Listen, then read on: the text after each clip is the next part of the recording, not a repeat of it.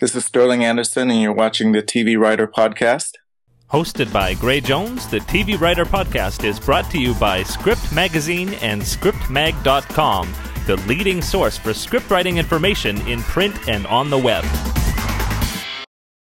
My name is Gray Jones, and I want to welcome you to the TV Writer Podcast. This is episode 53, and I have the privilege of bringing you a full video interview with feature and TV writer and author Sterling Anderson.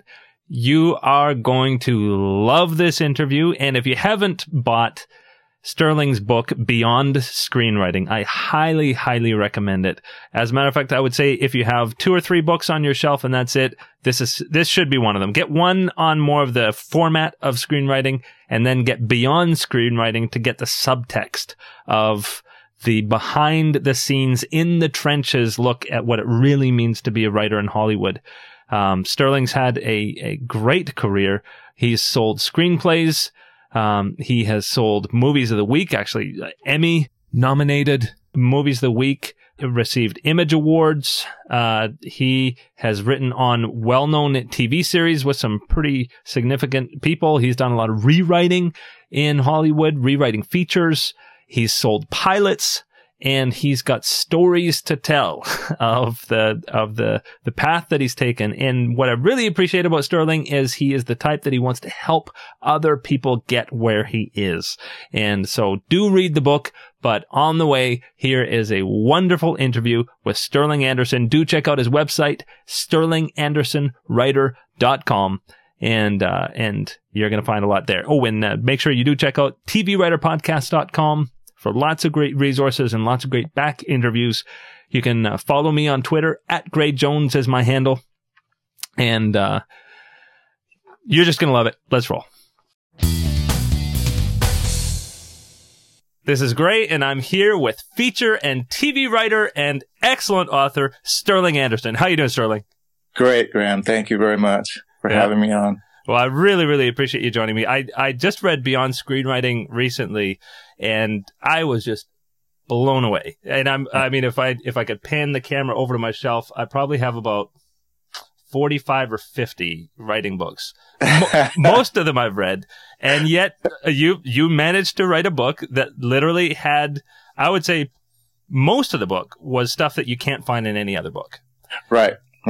And it was sort of like the subtext, if you will, the kind of things that like when we write dialogue that you don't want them to know the dialogue, you want to know what they mean. Well, these screenwriting books kind of, it's like what goes on the page, but what's behind that page is what we really need to know. And so exactly. I'm going to be very excited to talk to you about that, but we'll do that sort of toward the end, if that's okay. Okay. So what I really want to do is start out and go chronologically through your career. And I think it's a really inspiring one. You mentioned at the end of Beyond Screenwriting a really inspiring story that I think can help people to understand that it doesn't really matter where you came from, that you can do it. But why don't you tell me a little bit about where you grew up and how you went to school and when you decided you wanted to be a writer?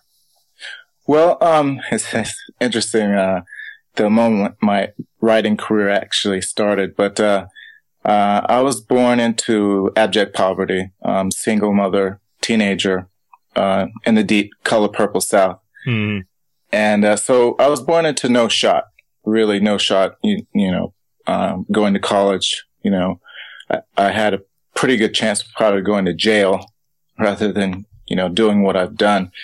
But my mother remarried, and her husband, my stepdad, they took me and my brother out of the deep South and shipped us to Davis, California, where I immediately had to be put into speech classes because no one could understand me. Oh, wow. Yeah. And then, there was a teacher named Sue Flanders who said, I don't think this kid is actually illiterate or remedial. I think he's kind of smart. And I attribute that to like the change in my life, that 3rd or 4th grade teacher I had that said, just because we can't understand him doesn't mean he's, incompetent. Mm-hmm. So, Davis, California, liberal college town provided me the opportunities to, actually get a good education and sort of be in mainstream society. And I took full advantage of it. Mm-hmm. And I'm grateful to my parents, who actually grew up in, real segregated South. I had the forethought to bring me and my brother out of there. Mm-hmm. And so you decided to go to St. Mary's College. Yes. And you had a BA in English, but you didn't start out in English. You started out in religious studies. Tell me a little bit about that.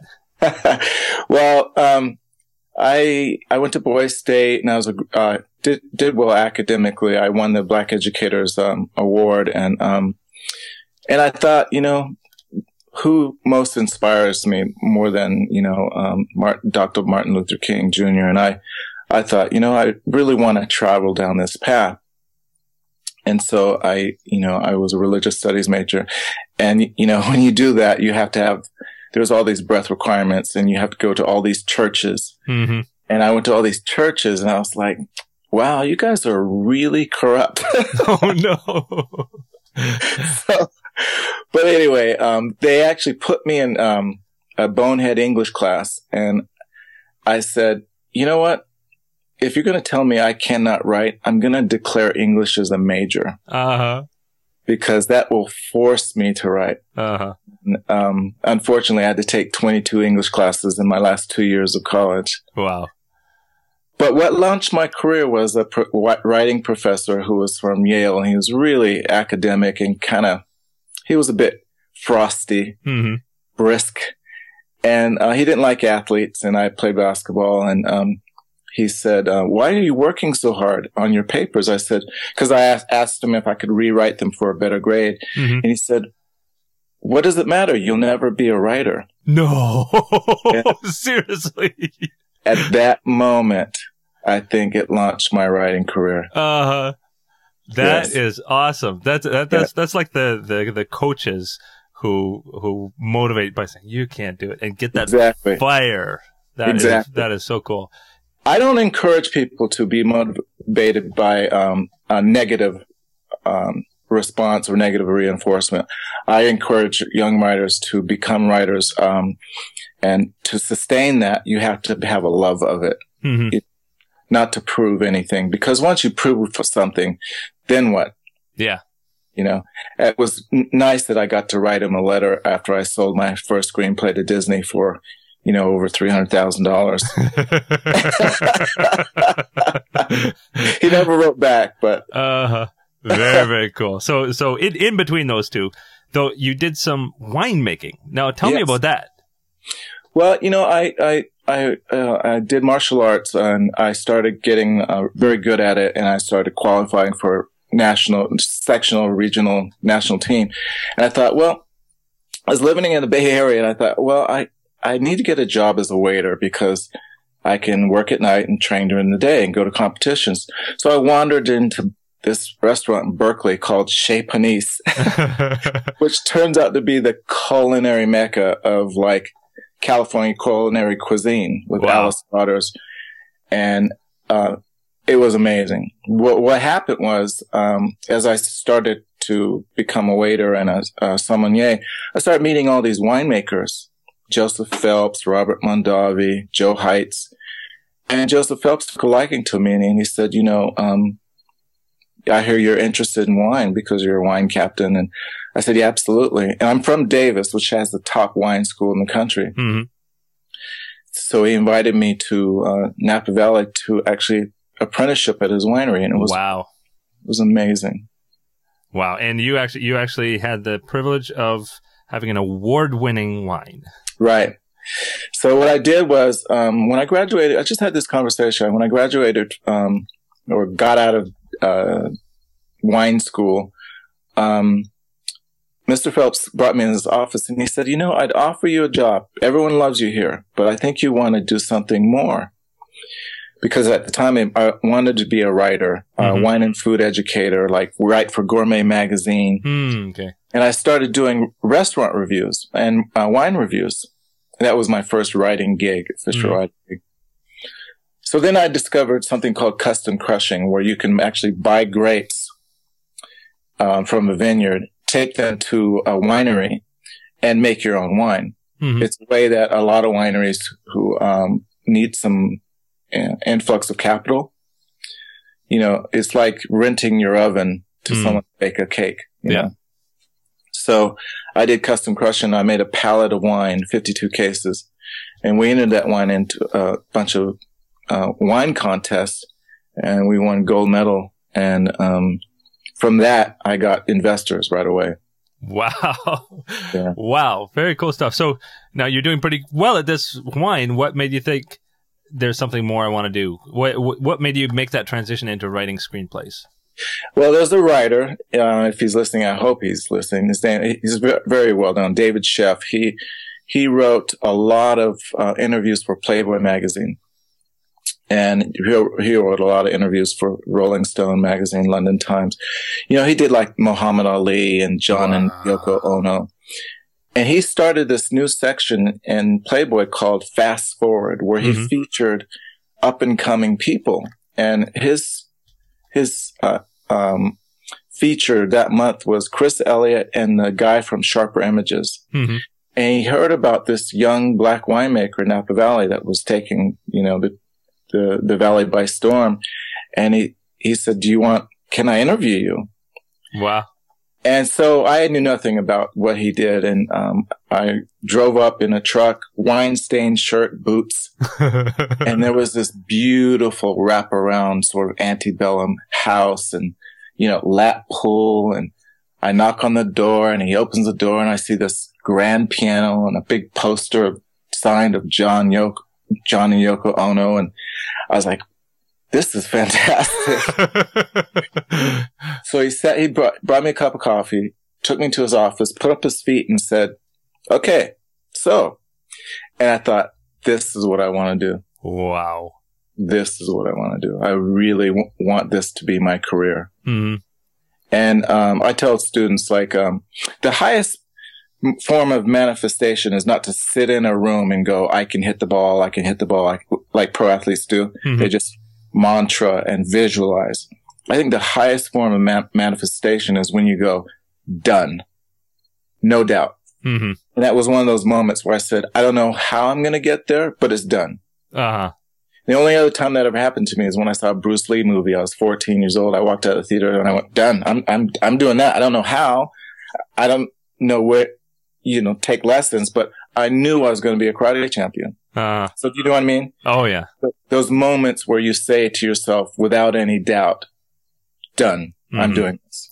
That was me reading Skywalking, the George Lucas biography.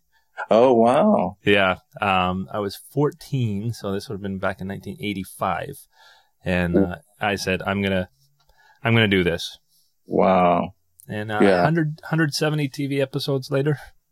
Wow. Wow. Yeah. That's fantastic. So you know exactly what I mean. Oh yeah. Yeah. Yeah. Very cool. So you knew you wanted to do this, and you set your hand at trying it, and it wasn't successful at first. No, not at all. Well, I had one of those moments. I had a friend, who was he was a lawyer for ICM, really good friend. And I said, well, you're a lawyer at an agency. What should I do? And he sent me the screenplay, and it was kind of funny because I read it, and it was one of those moments where I read the screenplay and I thought, I can do this. This is really fascinating. I can do this. And he was joking. He said, you know how much that screenplay sold for? And I said, no. He said, his name was Steve Kotlowitz. So I said, Kot, how much? He said, $3 million. Oh my goodness. The movie hadn't been made yet, but it was called Basic Instinct and was written by Joe Esterhaus. Yeah. And I was like, I had that moment, Graham, where I said, I can't hit the ball really over the fence anymore. I can't run as fast as Deion Sanders anymore. I can't jump as high as Michael Jordan. This is something I think I could do. And there's no ceiling on, how well I can be at it. I knew what I put into it was what I was going to get out of it. In other words. Yeah. Wow. So you wrote a script? Yes, I wrote a script and I gave it to Steve, and he read it and he let his assistant read it, and they called me and said it stunk. They said it was really bad. Wow. I'd gone out and I read every book on screenwriting, and I just tried to do it. Uh-huh. And so I said, okay, dusted it off, threw it away, and started again. I wrote another screenplay, and that screenplay fell into the hands of Richard LaGravenese. He wrote Fisher King, mm-hmm. and from there, I got the Writers Lab invitation, and then I got an agent, and I got a call from someone and said, I'd like to meet with you. And I'm like, who is this? And it was Michael Bestman at TriStar Pictures, who had mm-hmm. read my screenplay. And I said, how'd you get a hold of it? And he said, well, this friend of yours gave it to me. And it was a friend. I told him, don't show it to anybody. Good friend, though. Yeah, good friend. Yeah, he believed in it. So very cool. And now, so that one didn't get produced, right? But it sold. Yeah, and it actually it became a writing sample, mm-hmm. and that's really how you make a living as a writer in Hollywood. You don't make a living selling screenplays. Mm-hmm. You make a living being hired to write something in production that's financed, like the Louis Armstrong story or the Jim Hart story or Dance Theater of Harlem. You know, they put a lot of money into it, and they look for writers. Mm-hmm. When you get called, you're probably one of 30 writers they've read, and when you get your meeting, they've narrowed it down to 2 or 3. Mm-hmm. So that screenplay got me work for 5 years. Yeah, and so that was also a lot of rewriting that time too, right? Mm-hmm. Mm-hmm. That's all I did. Mm-hmm. Oh, all you did, yeah, because it's something that it's funny. People outside the industry have no idea, like that so much of the Writers Guild is people who are making a great living doing absolutely stuff that maybe their name is never on the screen. Yeah. Carrie Fisher, Princess Leia, is probably one of the most coveted and successful script doctors of all time. Really? She's probably fixed every movie you've ever seen, and she gets a whole lot of money for it. But really? You wouldn't know that. Yeah. She's an incredible writer. But she chooses not to take credit, and yeah. Wow. Yeah. So, but you hit a point where you said, I do want more than this. And tell me about that. Well, I had a wonderful mentor, Robert Greenwald, and he actually won the Emmy Award for directing Farrah Fawcett and Burning Bed. Mm-hmm. And he read that same script, and he said, I like this writer. And he hired me, and he kept hiring me, and he kept hiring me. And most of the projects, he said, you know, you have a knack for fixing screenplays, don't you? And I said, yeah, I do. And after like the 4th project, we're in his office with his development executive, Liz, and they both said, God, you're the best kept secret in Hollywood. In that moment, I went, that's not what I planned. That's not what I actually planned happening. So I said, well, maybe I don't want to be a secret. Hmm. Yeah. And then from there, you did Movies of the Week. Yes. Yeah. Was that through Robert?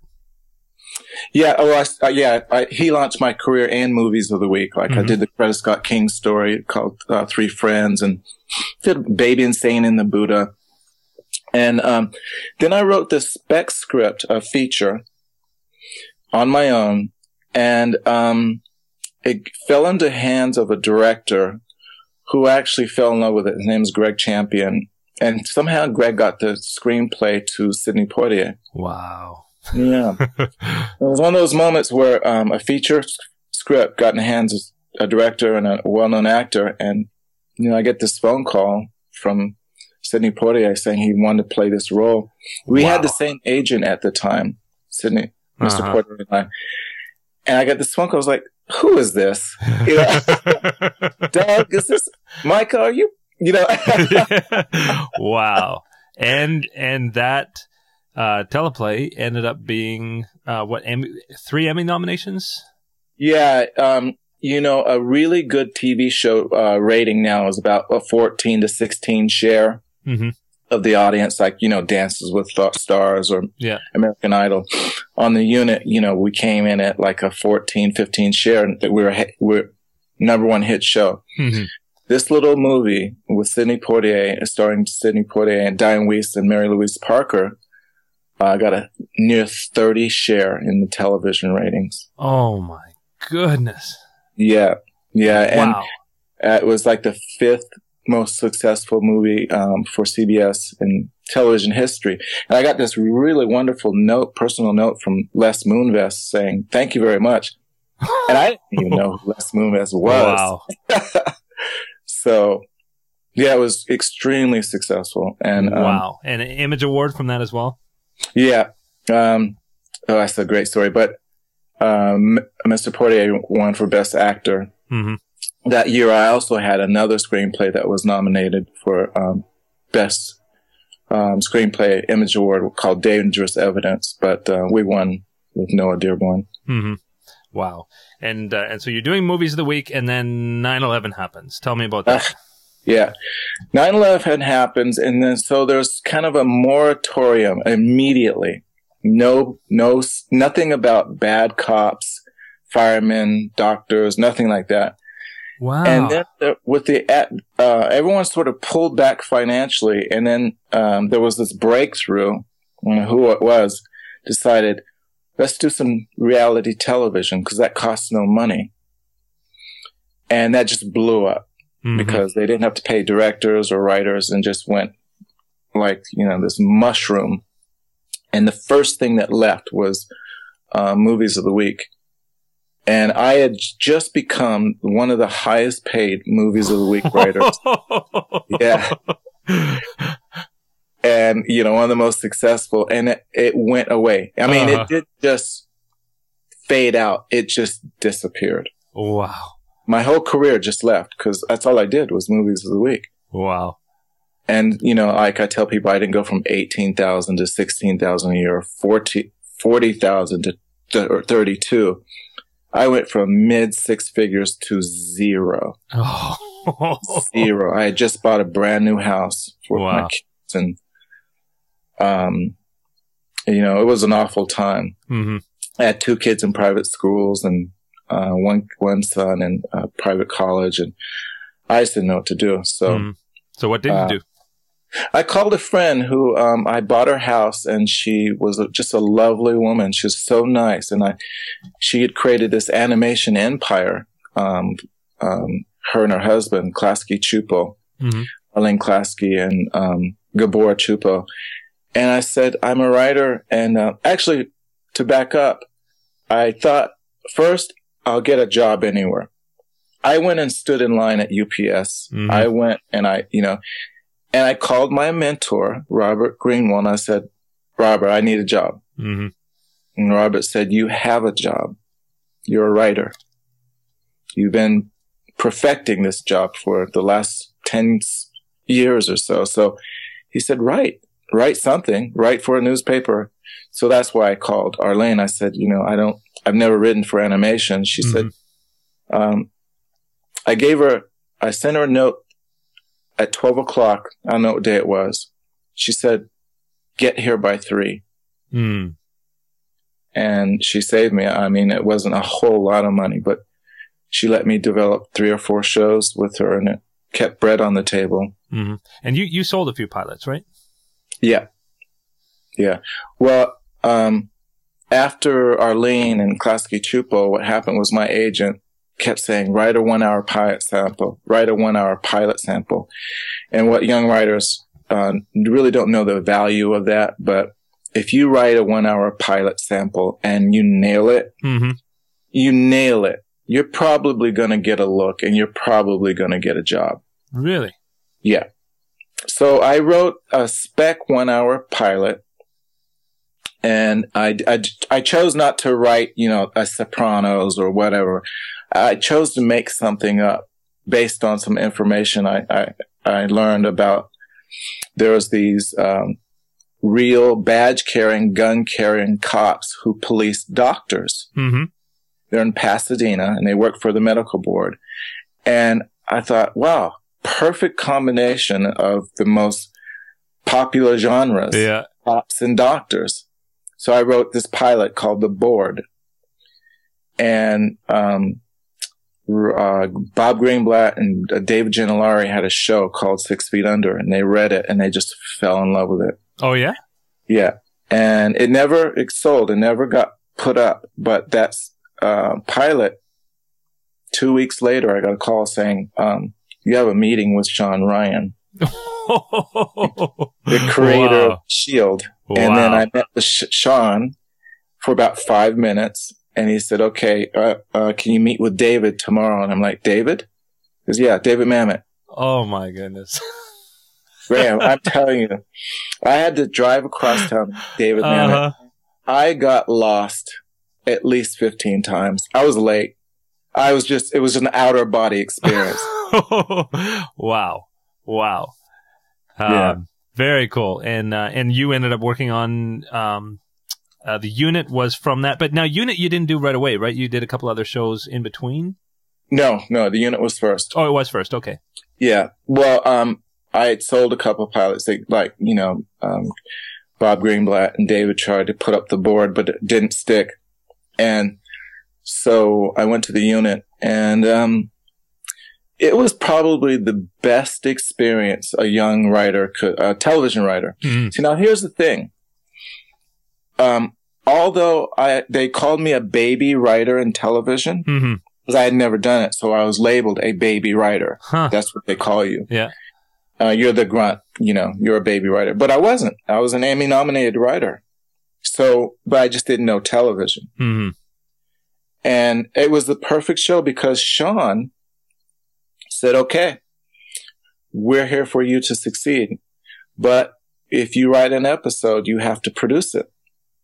So, when my episode came up, I had to sit in casting. I had to go on scout, tech scouting, and location scouting.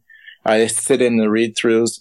And then when the director came on board, you had to go to the set for your 8-day shoot. So it was the perfect entry into television because there was so much autonomy. That doesn't happen. Rarely happens. Oh, yeah. I mean, well, and if it does, it's only the senior writer level.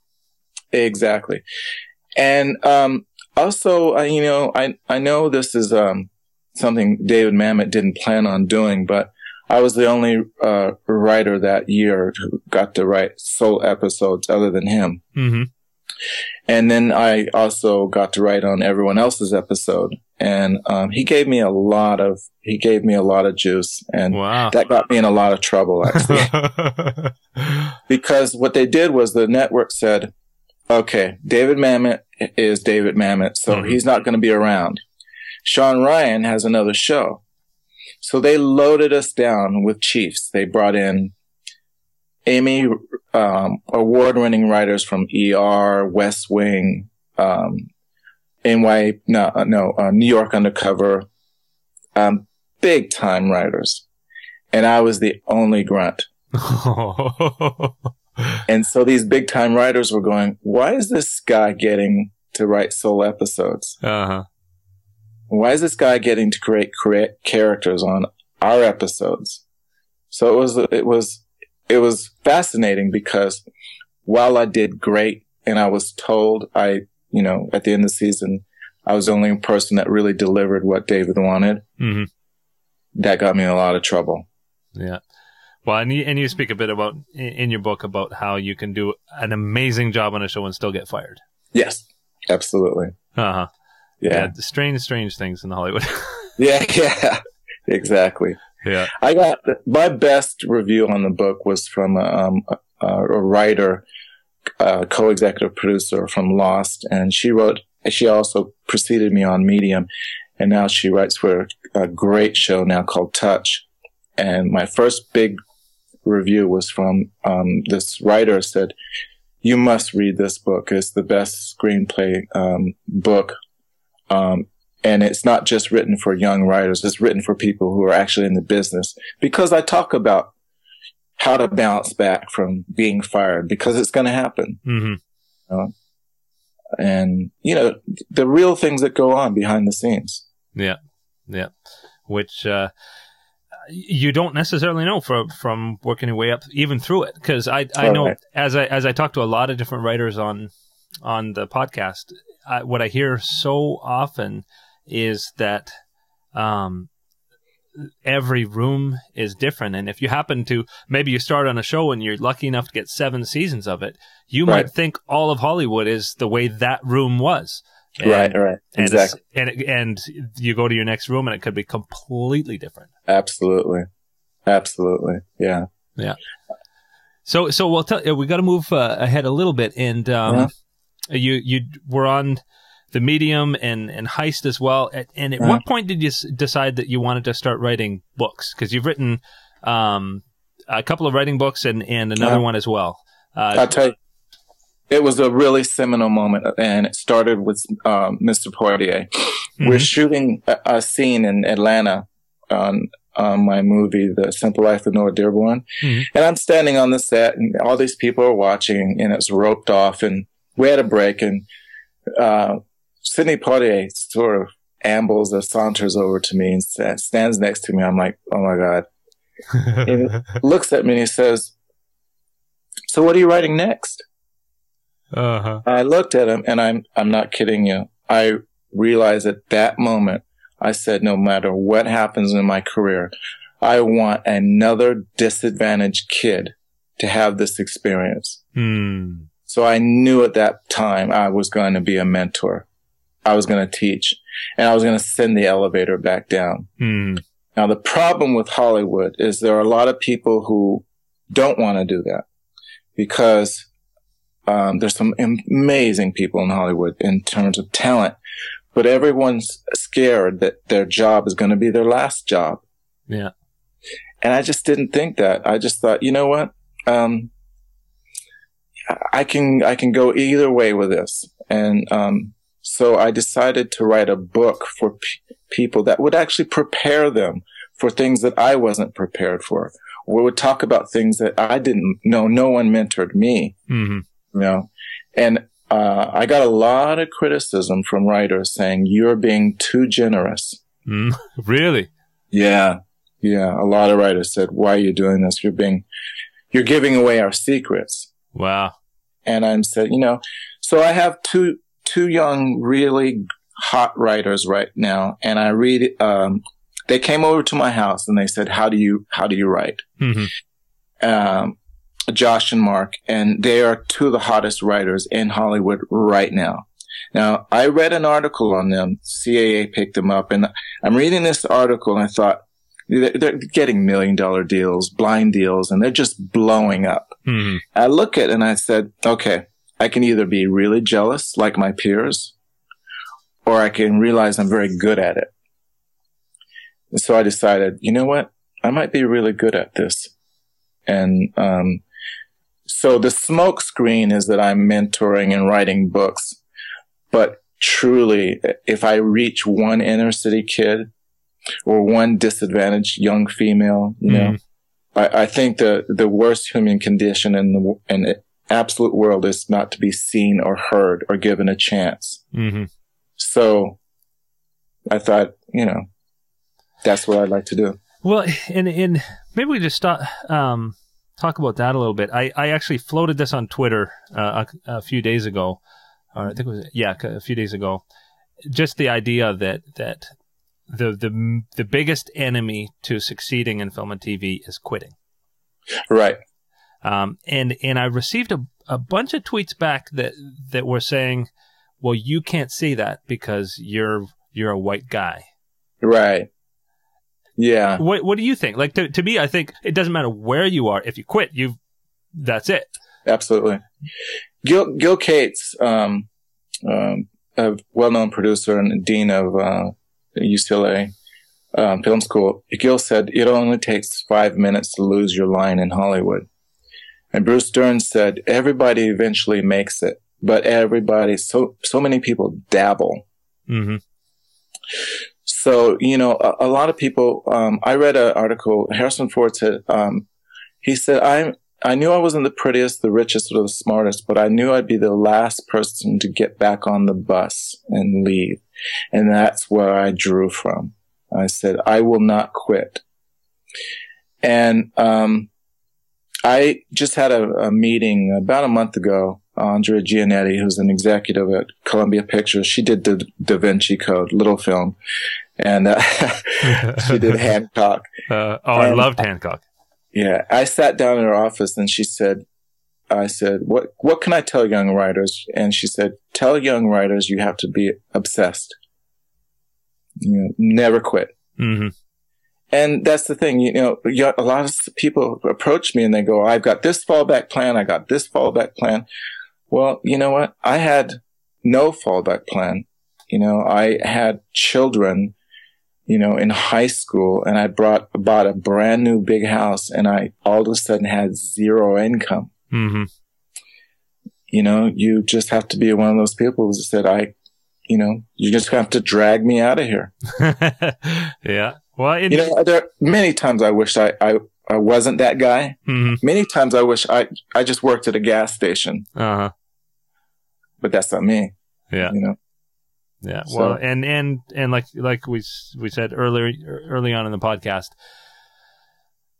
just because somebody tells you can't doesn't mean that you have to believe them. Right. Well, to address directly what you said about someone said you're white. I interviewed with Coretta Scott King, and she said to me, young man, why should I hire you to write my story? Because, I'm a female. I said, Miss King, you should hire a writer. And I got the job. Uh-huh. So at some point, it doesn't really matter. Maybe some people are going to be given the opportunity to get in a room. Mm-hmm. But really, if it shows up on the page, if you're a camera operator and you're just better than the guy next to you, mm-hmm. it doesn't matter if you're Asian or black or, Now, I think that the reason there aren't as many opportunities for minorities is because we are not exposed to it. Mm. We don't sit there in a high school biology class thinking, I want to be a screenwriter. We're thinking, well, I'll be a doctor or a ball player or a teacher. Mm-hmm. So, Yeah. Yeah. And I know, when you're looking through a stack of resumes or you're looking through a stack of scripts, mm-hmm. you're looking at the quality of what's there. Right. Exactly. Well, so in specific, going through your book, obviously you have a lot of experience through all sorts of different areas of the industry, and mm-hmm. I highly suggest people just buy the book and read it. Thank you. We don't want this to be just a cheat sheet of everything, but by the same token, we do want to hear from some of your wisdom. What are some of the worst mistakes that new writers can make, do you think? A common mistake is when you finally get a shot and you sit down in front of a producer or executive producer and you get on the rewriting treadmill. Sometimes quite often, even experienced writers, even award-winning writers, we rewrite and we take so many notes that the people don't recognize the story anymore. Mm-hmm. And then they don't like it and they put it in turnaround. So I caution people to overly correct themselves to try to prove, see, film used to be run by filmmakers. Mm-hmm. Now it's run by corporations. So these young MBAs, they don't know a lot about film, and their job is to give you notes and give you notes. If they don't give you notes, they don't have a job. Mm-hmm. So several times in my career, I've rewritten so much that the studio went, we don't even recognize this project. Oh, no. A good example, I just got hired to write a remake of a 70s cult film. And by the time I was done, there was no parallel between the two movies. Mm-hmm. One movie was a sort of a cult black exploitation movie. Mm-hmm. And the script I finally turned in was The Wire, the movie. A gritty, dark, violent. Well, you know, I didn't sign up for that, but that's the direction it headed in because I got so many notes. Mm-hmm. It said, we want this to be an English gangster film and we want it to be modern. Next thing I knew, I didn't have what they hired me to write. Mm-hmm. I know where it is right now, you know? So your advice in that situation is fight back on notes or find a point in which you, intuit, this is not my story anymore, and be able to say no more. Mm-hmm. And that is actually seen as a sign of strength, not a sign of weakness. Mm-hmm. It's a very common mistake. And the other one is just remember the person that's in front of you, the annoying person, the development person. Just remember, 10 years from now, they're going to be running a studio. Mm-hmm. So be nice to everybody. Well, yeah, actually, I really love that part about what you said that a few times, not as a main point, but just in passing, that you, no matter how backstabbing people might be around you, that you just choose to be nice. And that you even actually got in trouble for being nice before. Yes. Talk about that a little bit, because I think a lot of people sometimes feel like they have to be the art of war kind of person to make it. No, sometimes people think kindness is a form of weakness, and I don't. But in Hollywood, there's a careful line, and this is something you cannot actually teach. But I'll tell you what makes a star in Hollywood, whether you're a writer, a director, or camera person. What makes a star is a cross between manners and strength. Mm-hmm. So Marlon Brando, while he was, a rebel, James Dean, while he was, outspoken and different. Robert Mitchum, while they were bad boys, they also had charm. Mm. And Hollywood really grasped that. They loved the mystique. So, an executive producer said to me once she said, Sterling, when a writer or producer or someone walks in the room, we want someone that says, we go that way. Mm-hmm. We don't want someone that says, whatever you want, whatever you want, whatever you want, whatever you want. Mm-hmm. At the same time, I don't think you have to be rude. Right. So when I tell a young actor, I said, look, to be a superstar, you have to have a balance of bad boy and mannerly. I said, but that's not rudeness. The greatest musician I ever heard in my life, you will never hear from, mm-hmm. because he's this nerdy white guy, clean shaven, he plays like Jimi Hendrix. And my advice to him was, look, don't shave, grow your hair out, get some dusty boots, put your feet up on someone's desk and say, I don't care. It'll match your talent. Uh-huh.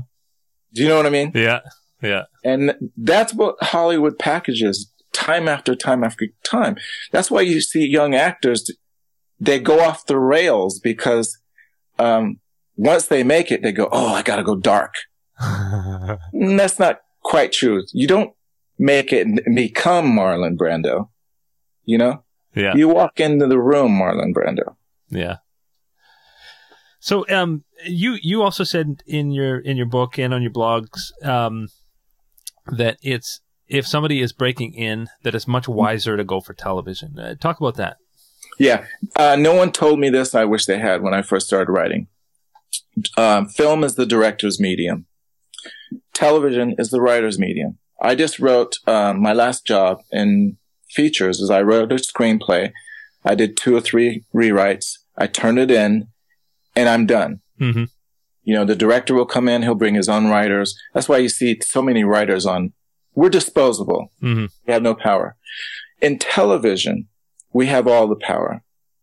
You know, you start out as a grunt writer on a TV show, and you're making $12,000 a month, and you're the low man on a totem pole. Well, if you last a season, the next show you go to, you get a bump up to $20,000 a month. Wow. Right? That show gets failed or canceled. If you survived it, you go to another show and you get another bump, which is about $24,000 a month. So, and you go from staff, story editor, supervising editor. You just get bumped upward if you can survive it. So it's like the pros. Once you get in, you get traded to the other teams, Mm-hmm. but it's the same roster. Yeah. It's the same guys. And so, when you sell a screenplay in television, you walk in as the creator of. Mm-hmm. So, you know, like the creator of this guy who we went to the same high school, we went to the same college. He created a television show. The first season, he was fired off the show he created. He was fired. They said, "You don't get it. You don't know how to do this." He doesn't get his own show. He doesn't get his own show. Right? Exactly. Well, you know, in the seventh year of the show he created, he was getting mailbox money. I'd approximate would be a minimum of $100,000 an episode. Oh my goodness! Wow. So, you know, you fail upward. If you create a show called Prison Break and they fire you off of it, you're still gonna get paid big time. Wow. And then you walk into another room and you say, "I created Prison Break." Well, they're gonna go, "Oh, you have an audience. What do you want to create for us?" Yeah. No one remembers that you got fired. Uh-huh. You know? Yeah. So these days when they say don't write specs, write pilots, what would your advice be to, because you've sold a few now. Yeah. What would your advice be to be able to write a pilot that stands out? What makes a pilot stand out? Well, a lot of people don't know how to write pilots. Number one, people create new TV shows all the time, but they don't know how to write pilots. And there's a special formula. And where people fail is when you write a pilot, a new television show idea, in that pilot has to be a sample episode, because the network wants to know, where are we going every week? So if you don't do that, you'll fail. So, you know, if you're writing a procedural, you have to write a pilot that you catch the bad guy. Yeah. If you write House, you have to cure the disease in the pilot. Yeah. So the network goes, "Oh, we know where we're going every week." Well, that even works for stuff that makes it to air. I just interviewed Kyle Killen, who created Awake, and his first show, Lone Star, he did as a premise pilot, and he said one of the problems with that show is that people didn't know in the first episode where it was going to go. Right. And I mean, there's other reasons it failed. It was kind of a cable show on the network and that kind of thing. But he made a deliberate effort with Awake to make sure that it wasn't a premise pilot. Like, it was an episode. Right, exactly. You know, I paneled with Kyle in Austin. And yeah? He's a really good guy. Mm-hmm. Really good guy. Yeah. Oh, he's got a great story, too. Yeah. Cool. And so I think we're coming to the end of our time here, but any other bit of wisdom for somebody trying to break in, or something you've learned along the way that you'd like to leave everybody with? I would say one of the things, if you become a writer, I think the most important, whatever writer you become, learn that you write to think. You don't think to write. If you think to write, you'll sit in your room and you'll think all day long. If you write to think, it'll prepare you to becoming a writer. For example, when you're on a show, you have to go in the office and create an episode. And if you sit in that office for 8 hours and you don't come out with an episode, you're gone. Mm-hmm. Okay. So write to think. Start typing first, because that's what we have to do. I write 6 hours every day, no matter what. Mm-hmm. Okay. Now, I think the most important thing that's not taught in any book to any screenwriter is the speed in which you have to write. So a lot of young writers think, oh, I can write a screenplay and I can take 2 years. Or I can write a pilot and I can take 6 months. Uh-huh. No. Okay. When you're on a show, you get a week or 2 weeks at the most to write an episode. So when you sit down and write a pilot, give yourself a week. That's it. Wow. You write a feature film, give yourself only 2 to 3 months to have a polished screenplay. Because by the time you get in there and you start working, you'll be able to stay up. Many showrunners say, if you can't keep up, we can't keep you. Mm.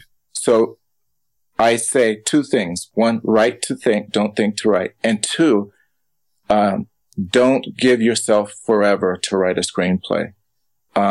Know that if you're writing a feature film, if you get hired to write a feature film, you're only going to get 2 to 3 months to turn in a polished first draft. Mm-hmm. So don't sit there and go, I've got a year to do this. And if you write a television pilot, give yourself only 1 or 2 weeks. Get used to that pace. I think that's why a lot of writers fail. Mm-hmm. Because when they get there, even I've mentored 2 young writers and, they are overwhelmed. They're super successful. They're getting calls from Guy Ritchie to everybody.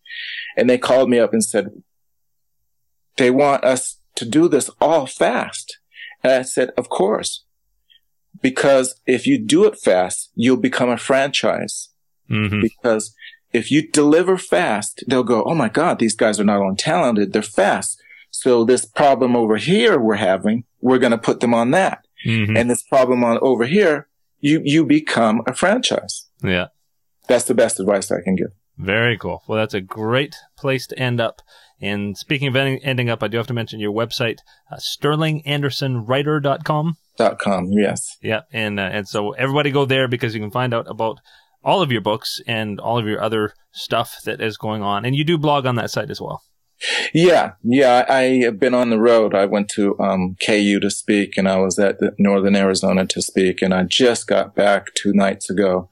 So I haven't blogged. I'm going to do my blog today, but I also have to do my own writing, and then I have some mentoring to do. So I have a pretty busy day, but we're doing a facelift to the website, and I will put up a blog in the next couple days. Very cool. And are you on Twitter? Yes. You are. Your Twitter handle is? Beyond Screenwriting, but it's an acronym. It's like, it's on my website. Okay. I'll get it from your website and put it up in the podcast. Yeah. Beyond Screenwriting, but it's like BYONSCR.